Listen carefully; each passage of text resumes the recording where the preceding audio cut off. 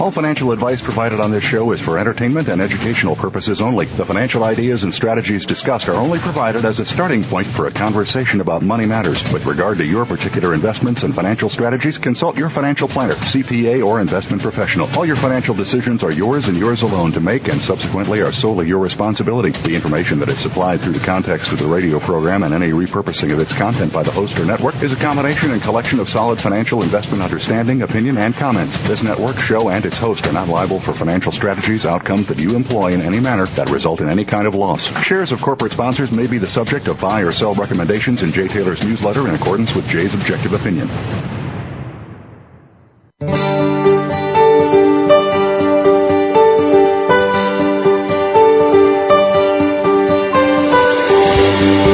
Welcome to Turning Hard Times into Good Times with your host, Jay Taylor.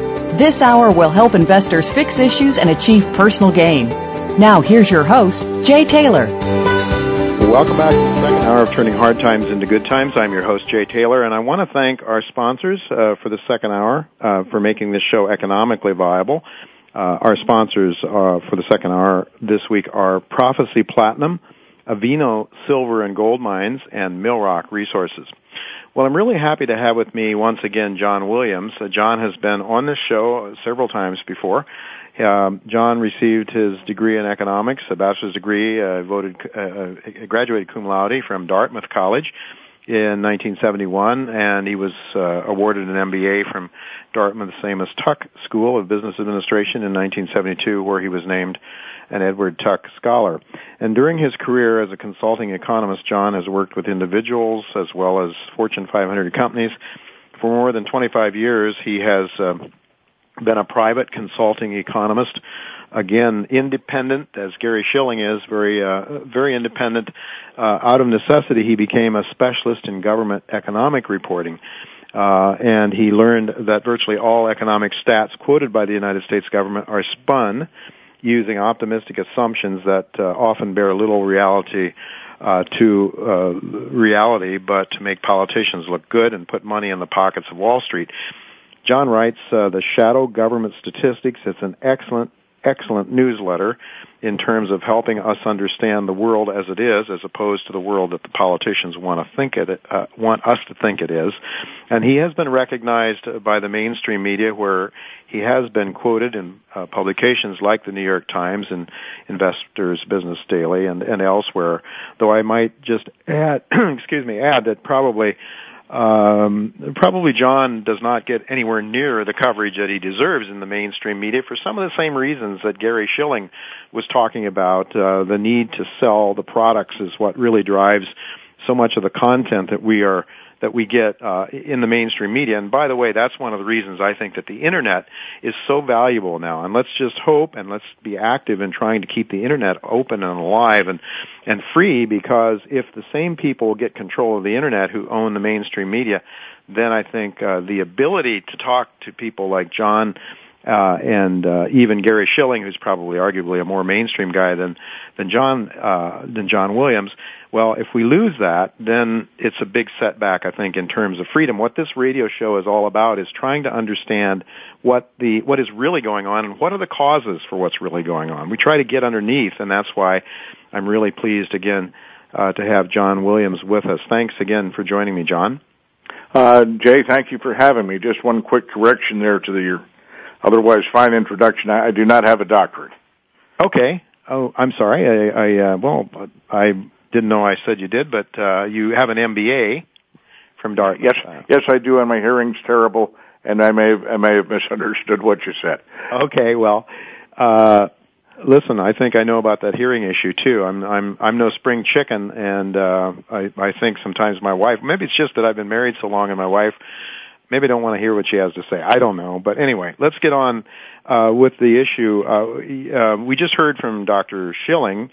And he was telling us, well, he thinks that, we're in a major credit deleveraging process that he thinks will last for another 5 to 7 years. And he believes that we're going to see overall price declines of 2 to 3% a year.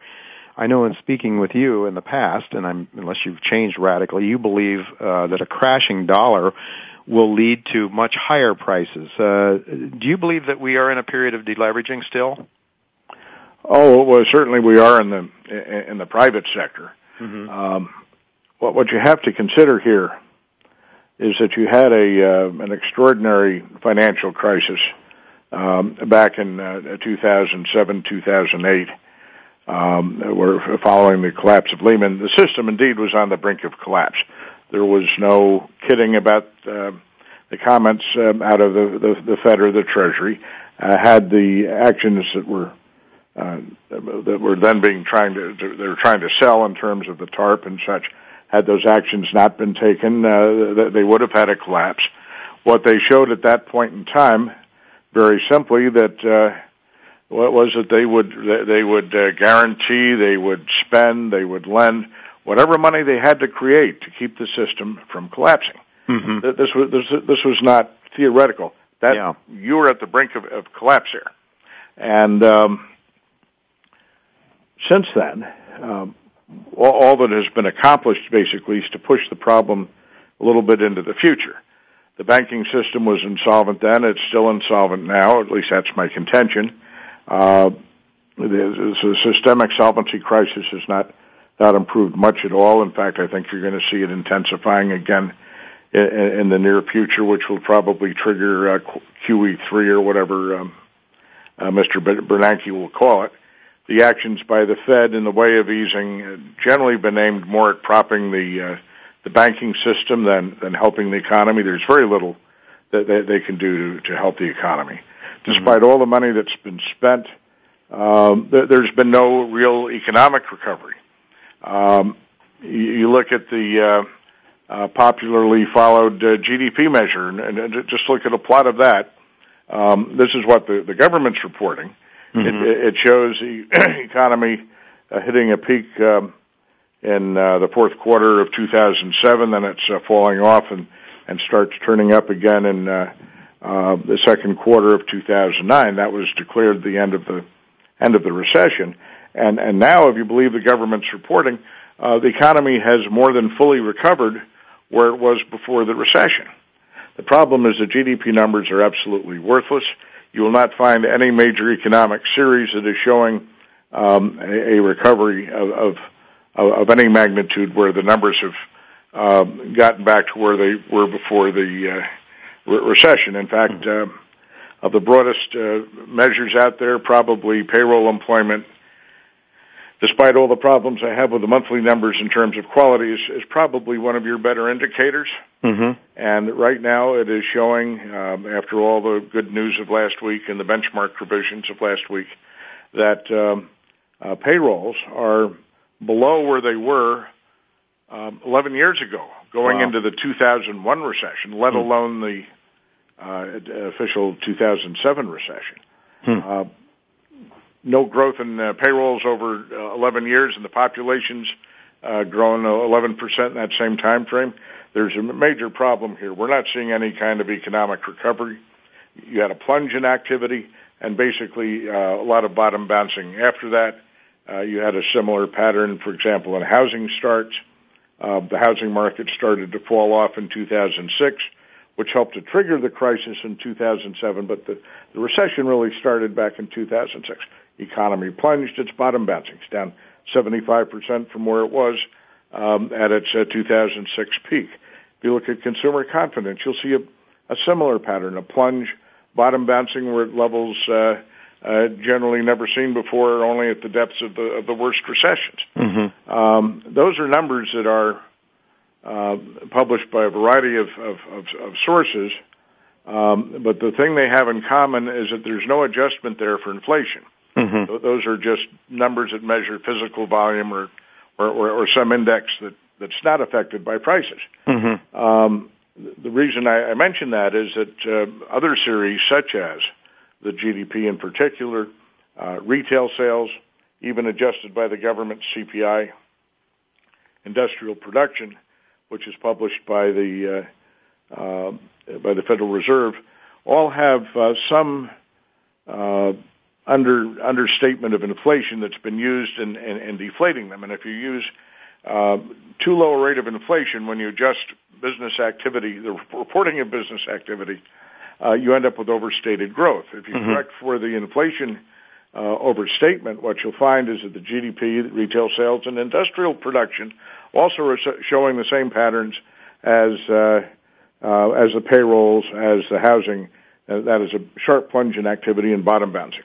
We're in a structural downturn, one that has no easy resolution. I mean, there are things that can be done, and I think 7 years. Dr. Schilling had indicated for further problems here. That's probably minimal before you're going to see a turnaround here. But if there's going to be a turnaround, the system either will become self-righting, or the government has to shift a lot of policies that currently are making the employment situation very difficult. This all comes back to inflation, and I know it seems sort of funny you talk about a weak economy and inflation. Most people think that you have a weak economy, demand's down, certainly inflation will be down. That's not necessarily the case, and in fact, it's often to the contrary, as we've seen recently. Keep in mind now that as of the crisis back in 2008, there's a great fear of a 1930s-style recession, a deflationary collapse. Back in 2002, Mr. Bernanke was a Federal Reserve governor, and he gave his famous helicopter speech explaining how the Fed could act to prevent deflation. And very simply, the point he made was that the Fed, in conjunction with the sovereign state, could debase the dollar anytime it wanted to, and in that process create inflation. Mr. Bernanke took it beyond the theoretical when he introduced quantitative easing 2, where he started effectively fully monetizing U.S. Treasury debt issuance. That was for the period of time of QE2. The Fed bought more in the way of treasuries than the Treasury issued. The foreign markets responded by a sell-off in the dollar. It started when he started jawboning on QE2, and that's something else he had indicated. Just by talking about it, he could create inflation. Well, what happened was the dollar tanked, and in the process, the decline in the dollar spiked oil prices. The higher oil prices led to higher gasoline prices and higher inflation in the United States. I mean, we're still feeling the effects of it in the CPI, and but it's not because of strong demand for gasoline or oil. It's due to bad monetary policy and an inflation in commodity prices that, again, had nothing to do with U.S. demand. The inflation that we've seen recently has been despite the ongoing contraction in economic activity. Simply because of a weakening or a debasing of the currency. Is that your view? I'm sorry, could you say that again? Simply because of a weakness in the currency or a debasing of the dollar. That's your view. That's why the oil prices are higher. Yes, there's an 80% correlation there. There are other factors that obviously affect oil, but beyond scares in the Middle East or whatever, wherever oil prices are, if you hit the dollar hard, you're going to spike oil prices. That happens almost every time. But what's here is particularly frightening because prior to this crisis in 2007, 2008, the U.S. had already doomed itself, and I don't like to use that term because I'm not a gloom and doom guy. I really am an optimist at heart. But the U.S. had set itself up for hyperinflation. If you go back to the Nixon era, Arthur Burns was then Fed chairman, and he very much promoted two basic policies that were followed by Mr. Greenspan in terms of how you can address severe economic or financial crises. Very simply, you ignore the dollar, you ignore the deficit. They don't mean anything in terms of votes. And those are policies that have been pursued over time. Debt expansion was built upon debt expansion, and we were set up for the current crisis. Also back in the 70s, then the Big Ten accounting firms got together with Congress and said, "Hey, look, fellows, you're running the largest business on the face of the planet. You should have accounting standards and reporting similar to what a large corporation would have." And 30 years later, through an extensive process, the government started publishing financial statements based on generally accepted accounting principles. The Treasury publishes it each December. Doesn't get much press. But what it'll show you is that over the last 6-7 years, including the year-to-year change in unfunded liabilities for Social Security and Medicare, net present value of that. All that means is that's the net present value is what you need in hand today to cover those expenses in the future, allowing for the value of money. And what has happened is that we have seen fairly consistently a $5 trillion per year deficit. That's with a T, not a B. And that's beyond containment. You can't raise taxes enough. You could take 100% of everyone's wages and salaries. You wouldn't have enough to put yourself into surplus. Right. You could cut every penny of government spending except for Social Security and Medicare. You'd still be in deficit. No. If the system were to be balanced, it has to involve a severe slashing of the social programs, but there's no political will in Washington to do that. We saw that back in July and August with the budget deficit negotiations at the time. What happened as the Congress, those controlling the Congress and the White House showed that there was no political will to address the long-term insolvency of the U.S. government, and I am talking what would qualify as insolvency. When you have, on top of the federal debt, net present value of government obligations that takes a total up to over $80 trillion. There's no way that can ever be covered. But when the rest of the world saw the U.S. Saying, "Hey, we're not going to address this," the dollar plummeted against the dollar, plummeted against the Swiss franc, and then you had various interventions in the markets. The Swiss went to effectively tie the franc to the euro as the euro collapsed, and the euro that I think is something of a foil. There are significant problems, obviously, in the euro area, but the problem in the U.S.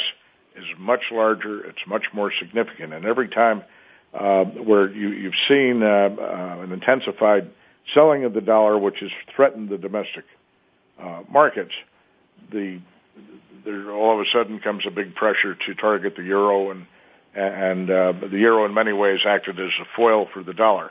The euro situation will get resolved. Again, the powers that be will do everything in their power to prevent a systemic collapse of the euro. They can do that. I think they can do it one more time. They can do it so long as the markets will accept their actions. But the cost to that, and the cost to what they did in 2008, the costs there are in inflation. But getting back to the hyperinflation and the basic insolvency of the government, the problem is that just left to its own devices without the intervening financial crisis, you would have seen the fiscal circumstance hit crisis level by 2018. At that point in time, Social Security was not going to be able to cover itself. It would be a net user of funds as opposed to supplier of funds in the government's coffers. And you get to a point where the government has to pay obligations it can't cover either with taxes or borrowings. Generally what it does is it prints the money. Prints the money to cover its obligations, and even Mr. Bernanke uses that term, printing the money still the effect is they create the money. Yeah. That becomes inflationary, hyperinflationary. John, let me because just of the crisis. Let me the just actions interrupt taken you, to John. keep the system from collapsing. I mean, again, we're talking here systemic collapse. We're not talking about a little bump in the economy. John, I'd like to interrupt you. That's accelerated the process. John, I'd like to interrupt you. I'm looking at a hyperinflation heading now outside timing of 2014. And we already may be seeing, well, in fact, we have seen certain things happen now which are prerequisites for moving into that hyperinflation scenario. Initially, I believe where you're going to see it is in the dollar. You'll see you'll see a massive sell-off of the dollar, dumping of dollar-denominated paper assets. The Fed's going to have to absorb those or let the system collapse. They'll absorb it. See heavy monetization of the debt, and that's when you're going to start to see a surge in the money supply. I still track the government's what used to be the government's M3 measure. The bigger components of it are still largely published by the Fed, and we are now starting to see some pickup in annual growth in M3. That's just happened the last month or two. So that's beginning to come into play here, but the proximal trigger for the crisis ahead, I believe, will be selling in the dollar. Again, we've already reached the point where global confidence largely has been destroyed in the dollar. You saw earlier in 2001 where the dollar lost its safe haven status. The so-called Arab Spring and the violence in North Africa and the Middle East. Those were times when normally you'd see flight to the U.S. dollar for safety. The flight to safety at that time was to the Swiss franc and gold. Mm-hmm. And that was following QE2. All right, John. The Fed and the federal government have succeeded in killing global confidence in the dollar. That had to happen before you could have a hyperinflation. All right. One of the next things to follow would be the dollar's loss of reserve status. But that hasn't happened yet. You know there are movements afoot. We'll see how that breaks. But the point is here, I can't time it precisely. I'm comfortable with my forecast of 2014 as the outside time frame on it. The crisis with the dollar could break tonight. I can't refine that much beyond that. The problem is that when this hits, you don't want to be in the dollar. Yeah. You don't want to be in a circumstance where you've got the bulk of your assets in paper dollar assets. Yeah. You need to look at preserving your wealth and assets, maintaining some liquidity, riding out what's going to be a terrible financial storm, and the precious metals, gold in particular, are primary hedges there. I prefer physical gold. You look at the stronger currencies; they'll also be hedges.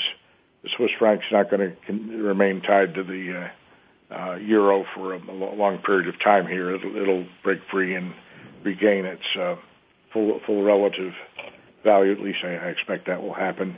I like the Canadian dollar and the Australian dollar as alternatives to the U.S. dollar. Okay, John, I'd like to ask you a question here, if I could. Yes, John? John, can you hear me? Yes. Yeah, Dr. Schilling mentioned, he made this statement, he says, we don't print money, we put money into the reserves, into the system. Mm-hmm. And one of the arguments on the deflation side is that, like the 1930s, it's pushing on a string.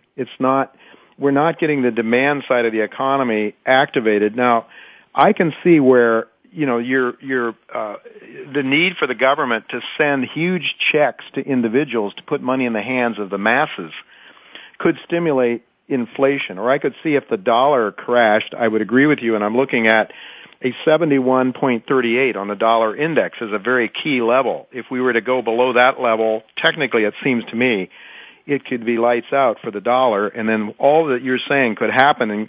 And we know from history that when hyperinflation happens, it happens very rapidly. On the other hand, it seems to me that when the system delevers, there is the opposite effect that takes place.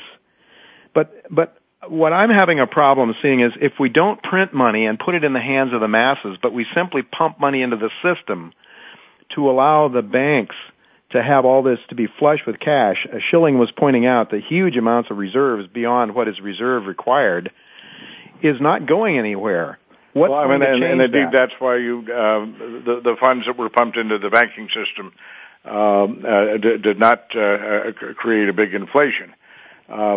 Keep in mind, and I know we don't have too much time left here. No, that because of the methodological changes made by the Bureau of Labor Statistics at the insistence of Congress, that the consumer price index, on the way most people think it's measured, is certainly several percentage points higher than what the government is reporting, which means you never really had the 2% deflation that we saw a couple of years ago. And anyone looking at some near-term deflation, same magnitude, you're probably on a realistic level still looking at the upside. But when the Fed monetizes the Treasury debt, that goes directly into the hands of consumers. Keep in mind that the economy, the weaker economy, lack of recovering economy means that the budget deficits are going to be much worse than expected. Treasury funding needs are going to be much worse than expected. The Fed's going to be pumping a lot of money into the system, trying to prop up the banks. At the same time, you're going to find the government, despite political protestations to the contrary, pumping out a lot more money in the way of stimulus efforts, but unable to raise the funds other than through the Fed borrowing. That is money creation that gets paid out to the people receiving the money from the government. And the banks will start to lend more here, but you will also see that as these funds come in from abroad, the Fed buying that there'll be a general flight from the dollar. People will not want to hold it. And part of the equation on the monetarist side is velocity. How quickly does the money supply turn over? There's some evidence that we're seeing an increase in velocity now because the average American has no option whatsoever for a safe return on his money that beats the government's own inflation rate. So he does better buying goods. People don't want to hold the currency, and it's a whole confluence of factors that build together that will give you the hyperinflation.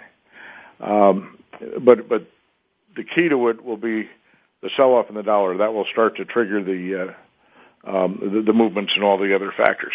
Yeah. Well, it is a complex subject. I notice we've only got a couple of minutes left here, but I notice one of the issues, one of the bright spots, seemingly, is the profit picture, the corporate profit picture. The banks, of course, are flush with cash. They're being subsidized with all these policies. I think the Federal Reserve is actually created in order to really bail out and to help the banks and not the people.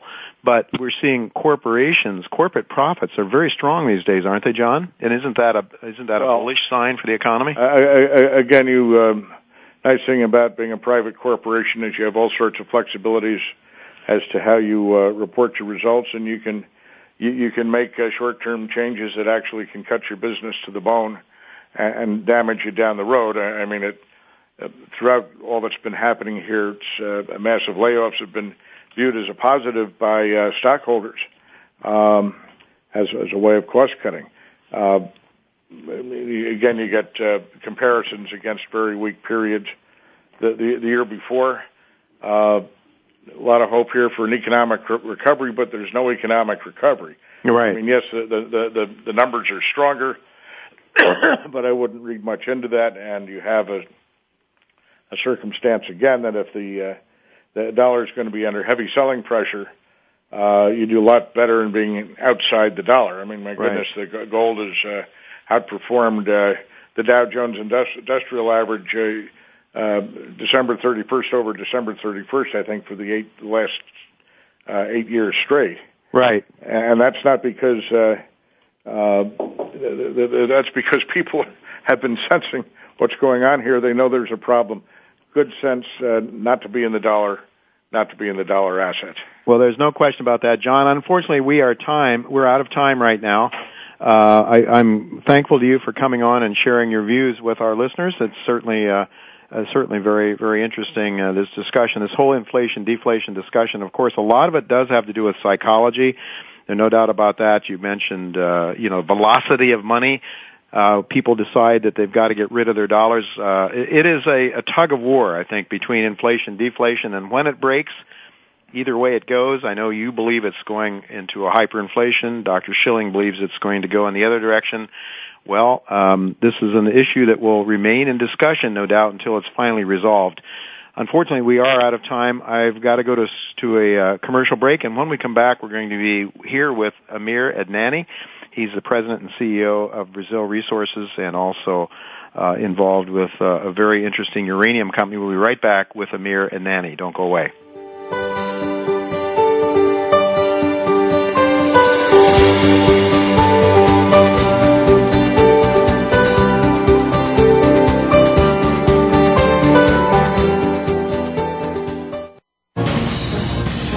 Voice America Business Network, the bottom line in business. American Bonanza Gold's Copperstone project located in Arizona is on track for a fourth quarter 2011 mine and startup process with the goal of achieving full production by the end of the year 2011. American Bonanza is fully funded and permitted with no debit or hedge. The company has a clear strategy to create a highly profitable mid-tier gold producing company beginning in fourth quarter 2011. Join the current gold bull market. Be a part of a new gold producer in 2011. American Bonanza Gold Corp. Visit the website at AmericanBonanza.com for more exciting information. Don't miss this great opportunity. American Manganese Incorporated controls the largest deposit of manganese in the southwest United States, and their 43101 preliminary economic evaluation includes the potential to be the lowest cost producer of electrolytic manganese in the world. A National Instrument 43101 report of 13.8 billion pounds of indicated and 3.5 billion pounds inferred. Go to www.AmericanManganeseInc.com. Rye-Patch Gold Corp. is an exploration company seeking to build a sizable inventory of gold and silver resource assets in mining-friendly Nevada, the world's fourth richest gold region. This well-funded company now has 1.2 million ounces of gold and gold equivalent in the measured and indicated category, plus 2.7 million ounces of gold and gold equivalent in the inferred category, with ongoing drilling to achieve a goal of 10 million ounces of gold. For more info on RPM, please visit our website at www.ryepatchgold.com.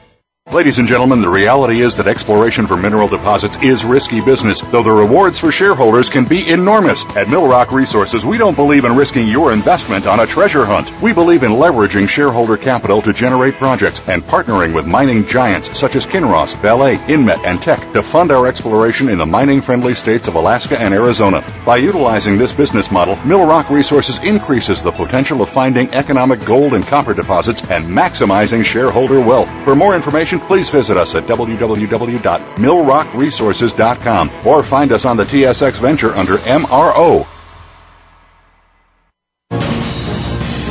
Voice America Business Network, the bottom line in business.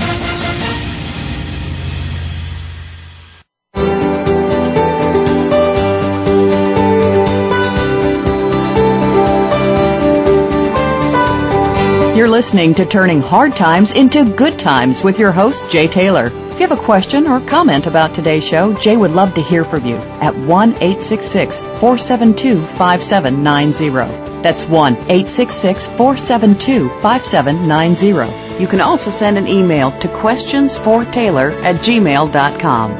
That's questions, the number 4, Taylor@gmail.com. Now, back to our program. Welcome back to Turning Hard Times into Good Times. I'm your host, Jay Taylor, and I'm really pleased to have with me Amir Adnani. Amir Adnani is the president and CEO of Brazil Resources. That's a company which is a sponsor to this show. And also he is the CEO of Uranium Energy Corporation. We've talked to Amir before on the show concerning that company. It's actually the I believe, correct me if I'm wrong, Amir, but it's the first company in recent years, at least, that has started up a uranium production facility in the United States. Is that right? Jay, first one in 5 years. First one in 5 years. Okay, well, I want to just briefly talk a little bit about Brazil Resources, if you want to just tell our listeners a little bit about it. It's a company with 39.5 million shares outstanding, trading at about $1.50, I believe. Market cap of $59 million or so. BRI is a symbol on the Toronto Exchange. You can buy it down here in the United States in the over-the-counter market under the symbol BRIZF. Have I got all that right, Amir? You've got it all right. Just so there's no confusion, my position at BRI is just the chairman of the board. Okay. And of course, as you point out correctly, it's at UEC, the CEO and president at UEC. But with Brazil Resources, Jay, we really came out and I think have received a very strong endorsement and vote of confidence of institutional investors. The stock has been very well supported, and we've raised capital from institutions that gives us now a war chest, a balance sheet of about just over $10 million in cash. Uh-huh. And so the company is in a good position to not only advance the 300,000 acres of property that we have under control today, but to actually be a very strong player in acquisition of opportunities out there in Brazil, where there's really a country that is phenomenally rich and well endowed when it comes to gold mineralization, and its gold endowment is something that's quite exciting. And so we hope to be able to create value by not just drilling and developing our existing portfolio, which we are, but to also be able to make the right acquisitions as we move forward, benefiting from the fact that we have a technical team that was formerly involved with running exploration for majors like Kinross. We have the involvement of a Brazilian bank, Brazil Invest, that owns 10% of the company, which gives us very unique and proprietary access to deal flow and opportunities that we get to see in Brazil, which I think is quite unparalleled. So we're excited about the company, and it's obviously a younger company than UEC, but we want to replicate the success we've had at UEC here with Brazil Resources. Yeah. So I want to get to UEC. I want you to tell us, update us a little bit on that. But before we go there, then, would you say that you are in sort of an acquisition mode right now? Yeah, we are, and I see some very good opportunities out there, because I think that the market is still in a state of, let's say, distress. I think it's still difficult to raise money out there. So I think if you're a junior that has capital, you're in the driver's seat, and you're able to develop and acquire better opportunities out there. Mm-hmm. All right, so let's talk a little bit about Uranium Energy Corporation. It's a company, as we just noted, the first one in 5 years to start production, a new project in the United States. How are things going there? You've had 1 year of production under your belt, and I know you've put out some pretty low cost estimates before you went into production. There were some people that were sort of critical. I remember talking to some people even in Asia or Europe that were sort of saying, didn't really quite believe your cost numbers. How is the cost of production coming out for you so far, Amir? Well, the latest quarterly production results that we put out was for the period ending October 31st, so obviously just a few months ago. And by October 31st, Jay, that means that we'd been producing for about 11 months.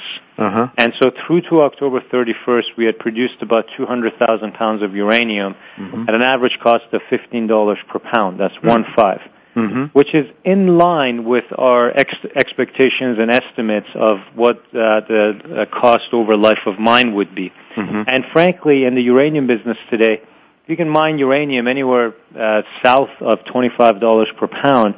You're considered a low-cost producer, especially at a time when conventional mining cost starts at around $35 per pound and goes higher than that. So there was I think always confusion or maybe lack of understanding, Jay, and still maybe, about the unique features and advantages of in-situ recovery mining for uranium, which is what we do, which is a very different proposition than conventional mining being open pit underground, where where conventional mining is really an earth-moving exercise. You're talking about a different type of capital requirement up front. You're talking about different type of operating costs. In-situ recovery is really different. It's not an earth-moving exercise. It's solution mining, recovering or dissolving uranium in a porous sandstone environment. And so that's the reason why the cost is lower. And I think there's always been less understanding of this method, but now that UEC has a year of production under its belt with consecutive production results that help develop a baseline understanding of what this production cost really looks like, a lot of investors in the market are becoming more aware of this method. And I think over the next few years, you're going to see more ISR mines get developed, because with today's uranium price, conventional mining is not feasible. Right. Amir, talk to us a little bit about what your production goals are and how fast can you ramp up there. Your operations are in Texas now. You have some expansion plans. I think you got a satellite operation where you have different ISL mines that feed the processing plant. Is that right? Yeah, that's right. So you've covered the story really since the beginning, Jay. So you've seen us sort of go through the evolution here from taking the baby steps to now maturing into a new producer. But our production in South Texas is a hub-and-spoke production strategy. The hub is a central processing plant named Hobson that is, in fact, licensed and built. It can handle as much as 3 million pounds per year. So it's a very large plant. To put it in perspective, total U.S. production today is about 3.5 million pounds per year. So we control a plant that at full capacity can almost double the U.S. production today. But our plans over the next year to year and a half is to try to get the production from the current level of about 200,000 pounds to something closer to 800,000 to 1 million pounds per year. That's the short-term goal over the next couple of years. Mm-hmm. And of course, this hub-and-spoke strategy allows us to develop multiple spokes or satellite projects, deposits basically within the South Texas uranium belt, which is a fairly large area. I mean, the South Texas region, which is very rich for uranium, to put it in perspective, Jay, is equal in size to the state of Pennsylvania. It's a very large area, so we can develop projects within this region and send the uranium for processing to our centralized processing plant. So the 5-year goal is such that we can be utilizing more, if not all of the capacity at our plant, but the short-term goal over the next couple of years is to get up to that 1 million pound per year production rate. Okay, Amir, we only have about a minute left or so. Your cost is $15. What's the spot price for uranium now, and are you selling at spot? Do you have some futures contracts? How are you selling? And just to give our listeners an idea what your profit margin is per pound of uranium produced. Sure, Jay. I mean, we're a 100% unhedged producer. In fact, I think we're the only uranium producer that's 100% unhedged. We have made 2 sales in the spot market in the last 6 months, and we've sold 120,000 pounds of uranium at $52 per pound, and that's the spot market right now. It's $52 per pound. And so we've generated over $6 million in revenue with those 2 sales. This is at a time when our reported cost has been $15 per pound, 1.5, and we've sold it at $52 per pound. Mm-hmm. So not only have we got proof of concept in terms of showing 10 months of production, showing competitive production costs, Jay, we've also made 2 transactions that shows this company has truly transitioned into a new uranium producer, and that we can establish a good margin there, even at today's spot price, which is considered to be low and inadequate. We're able to point to a very healthy margin. Okay, Amir, we have less than a minute left. Tell us, make the case for uranium in the next few seconds. How is the market looking from a macro perspective now? In that short of a time frame, Jay, I would highlight what I think is so true, which is the reason that you would be bullish on uranium today is no different than why you'd be bullish a year ago or before Fukushima. Mm-hmm. We simply don't mine enough uranium to meet even current reactor requirements.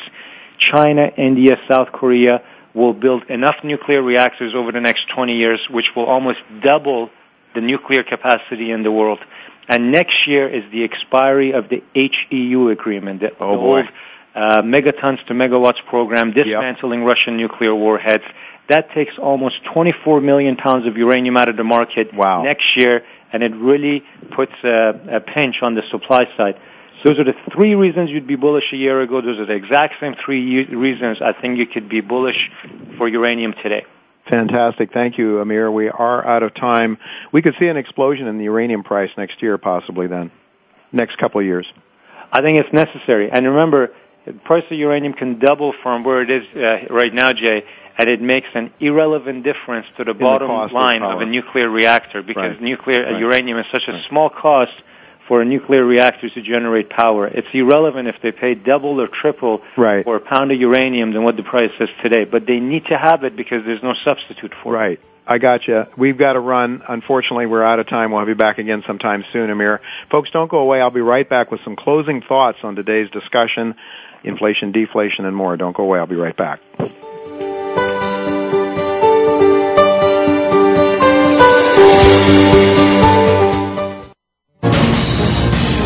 Voice America Business Network, the bottom line in business. American Bonanza Gold's Copperstone project located in Arizona is on track for a fourth quarter 2011 mine and startup process with the goal of achieving full production by the end of the year 2011. American Bonanza is fully funded and permitted with no debit or hedge. The company has a clear strategy to create a highly profitable mid-tier gold producing company beginning in fourth quarter 2011. Join the current gold bull market. Be a part of a new gold producer in 2011. American Bonanza Gold Corp. Visit the website at AmericanBonanza.com for more exciting information. Don't miss this great opportunity. American Manganese Incorporated controls the largest deposit of manganese in the southwest United States, and their 43101 preliminary economic evaluation includes the potential to be the lowest cost producer of electrolytic manganese in the world. A National Instrument 43101 report of 13.8 billion pounds of indicated and 3.5 billion pounds inferred. Go to www.AmericanManganeseInc.com. Rypatch Gold Corp is an exploration company seeking to build a sizable inventory of gold and silver resource assets in mining-friendly Nevada, the world's fourth richest gold region. This well-funded company now has 1.2 million ounces of gold and gold equivalent in the measured and indicated category, plus 2.7 million ounces of gold and gold equivalent in the inferred category, with ongoing drilling to achieve a goal of 10 million ounces of gold. For more info on RPM, please visit our website at www.rypatchgold.com. Ladies and gentlemen, the reality is that exploration for mineral deposits is risky business, though the rewards for shareholders can be enormous. At Mill Rock Resources, we don't believe in risking your investment on a treasure hunt. We believe in leveraging shareholder capital to generate projects and partnering with mining giants such as Kinross, Vale, Inmet, and Teck to fund our exploration in the mining-friendly states of Alaska and Arizona. By utilizing this business model, Mill Rock Resources increases the potential of finding economic gold and copper deposits and maximizing shareholder wealth. For more information, please visit us at www.millrockresources.com or find us on the TSX Venture under MRO. Voice America Business Network, the bottom line in business.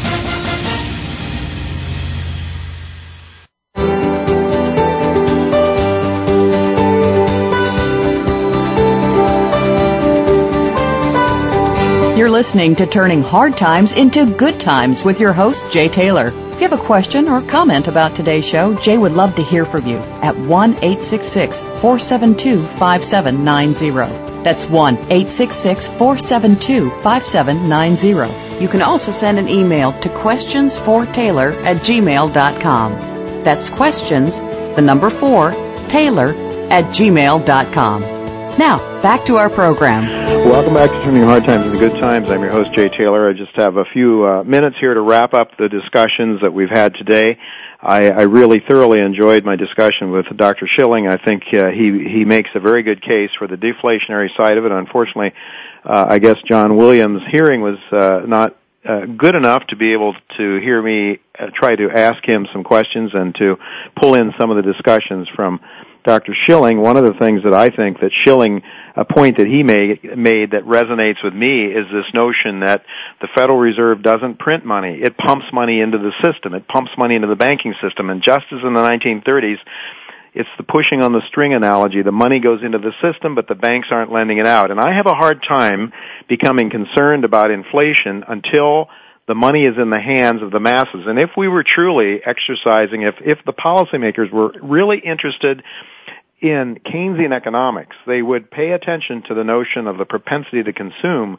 They would get the money in the hands of the poor and the middle classes. I'm not saying I agree with that. I want a free market. But I don't think that the policymakers really care very much about the common folks. They are really taking care of their own special interests, and that is equally true of the Democrats as it is the Republicans. And what we have is an Obama administration that is really owing to the bankers just as any Bush or any Republican administration would. This is why we really need a real change. We need a Ron Paul. We need somebody of that, somebody who's willing to take on the establishment and really turn this country back to the people and get rid of all of these policies that keep the market from working. Allow the markets to work on a regular basis, and you don't have these major expansion contraction periods of that we've had, and certainly most certainly get the Federal Reserve out of there, at least with the ability to increase huge amounts of money, distort the economy, and deficit spending, fiscal spending as well. We just have a couple of minutes left. As I want to say, I'm really excited about having Mexico Mike with me. I think he's going to add a lot to this show and into my newsletter. Some great ideas on the mining sector. I hope that you'll subscribe to our newsletter to pick up on what Mike's doing. He'll also talk about these things from time to time on the show. I want to highlight, I recently interviewed 3 companies up in Vancouver when I was there, 3 companies that I think have a great deal of upside potential. And you can watch these interviews if you go to investmentpitch.com. That's investmentpitch, investmentpitch.com. The first one is Starcore. It trades on Toronto under the symbol SAM. And this is a company that's selling at 35 cents. What I like about this is it's in production with a project that Goldcorp previously had in Mexico. And they are going to be, it looks like they're going to be providing a pretty substantial dividend relative to that price, relative to the current share price, once they get the gold loan paid off within the next year. That's been a pick of mine that has worked very well. There's a couple of other companies that I interviewed at investmentpitch.com. Bravada Gold Corp is another one, trades Toronto Venture Exchange under the symbol BVA. This is a company that has some 938,000 ounces in the 43101 resource sector at Wind Mountain, Nevada. It was a former producer with lots and lots of exploration potential there. I love that one a lot. Majescor Resources I interviewed as well. You can watch it at investmentpitch.com. They are in Haiti. It's one of Chen Lin's favorite stocks. It's one that I own as well. One that I like a lot. It's 27.5 cents, 61 million shares. Major copper and gold exploration potential in Haiti, and they're located down there next to Eurasia and the Newmont mining project. Lots of basic wealth potential in Haiti, and that country needs it almost as much as any country in the world. And there's good reason to believe that with Newmont there working with the government, they may be able to get some good mining laws in place that will allow these projects to go forward. So those are companies that I interviewed up in Vancouver. And again, you can watch those interviews at investmentpitch.com to learn more about them. I should mention, for the sake of full disclosure, that I do own Starcore and Majescor, and all 3 of those companies are recommendations in my newsletter. So we hope that you'll go to investmentpitch.com. Also, of course, we hope that you'll subscribe to my newsletter, pick up Mexico Mike's ideas, my ideas, Chen Lin's ideas, and Roger Wiegand's ideas, all some of which are passed along in Jay Taylor's Gold, Energy, and Tech Stocks. Next week, we're really fortunate to have a couple of our favorite guests on this show. Rick Rule and Doug Casey will be on with us together. Rick Rule will be talking to us from his home in New Zealand, and Doug Casey, I believe, will be in Argentina. But thanks to modern technology, we'll be able to hook up all three of us and have a wonderful discussion. And by the way, send in questions. You're always free to do that. Send in questions to this show, and we will try to pass them on. Well, that is all the time that we have for this week. I want to thank each of you for listening, making this the #1 show on the Voice America Business Channel. I want to thank my senior executive producer, Tacey Trump, and my engineer, Justin Jackman, for making the show logistically possible. And again, thanks to each of you for listening. Until next week, goodbye, and God's blessings to you.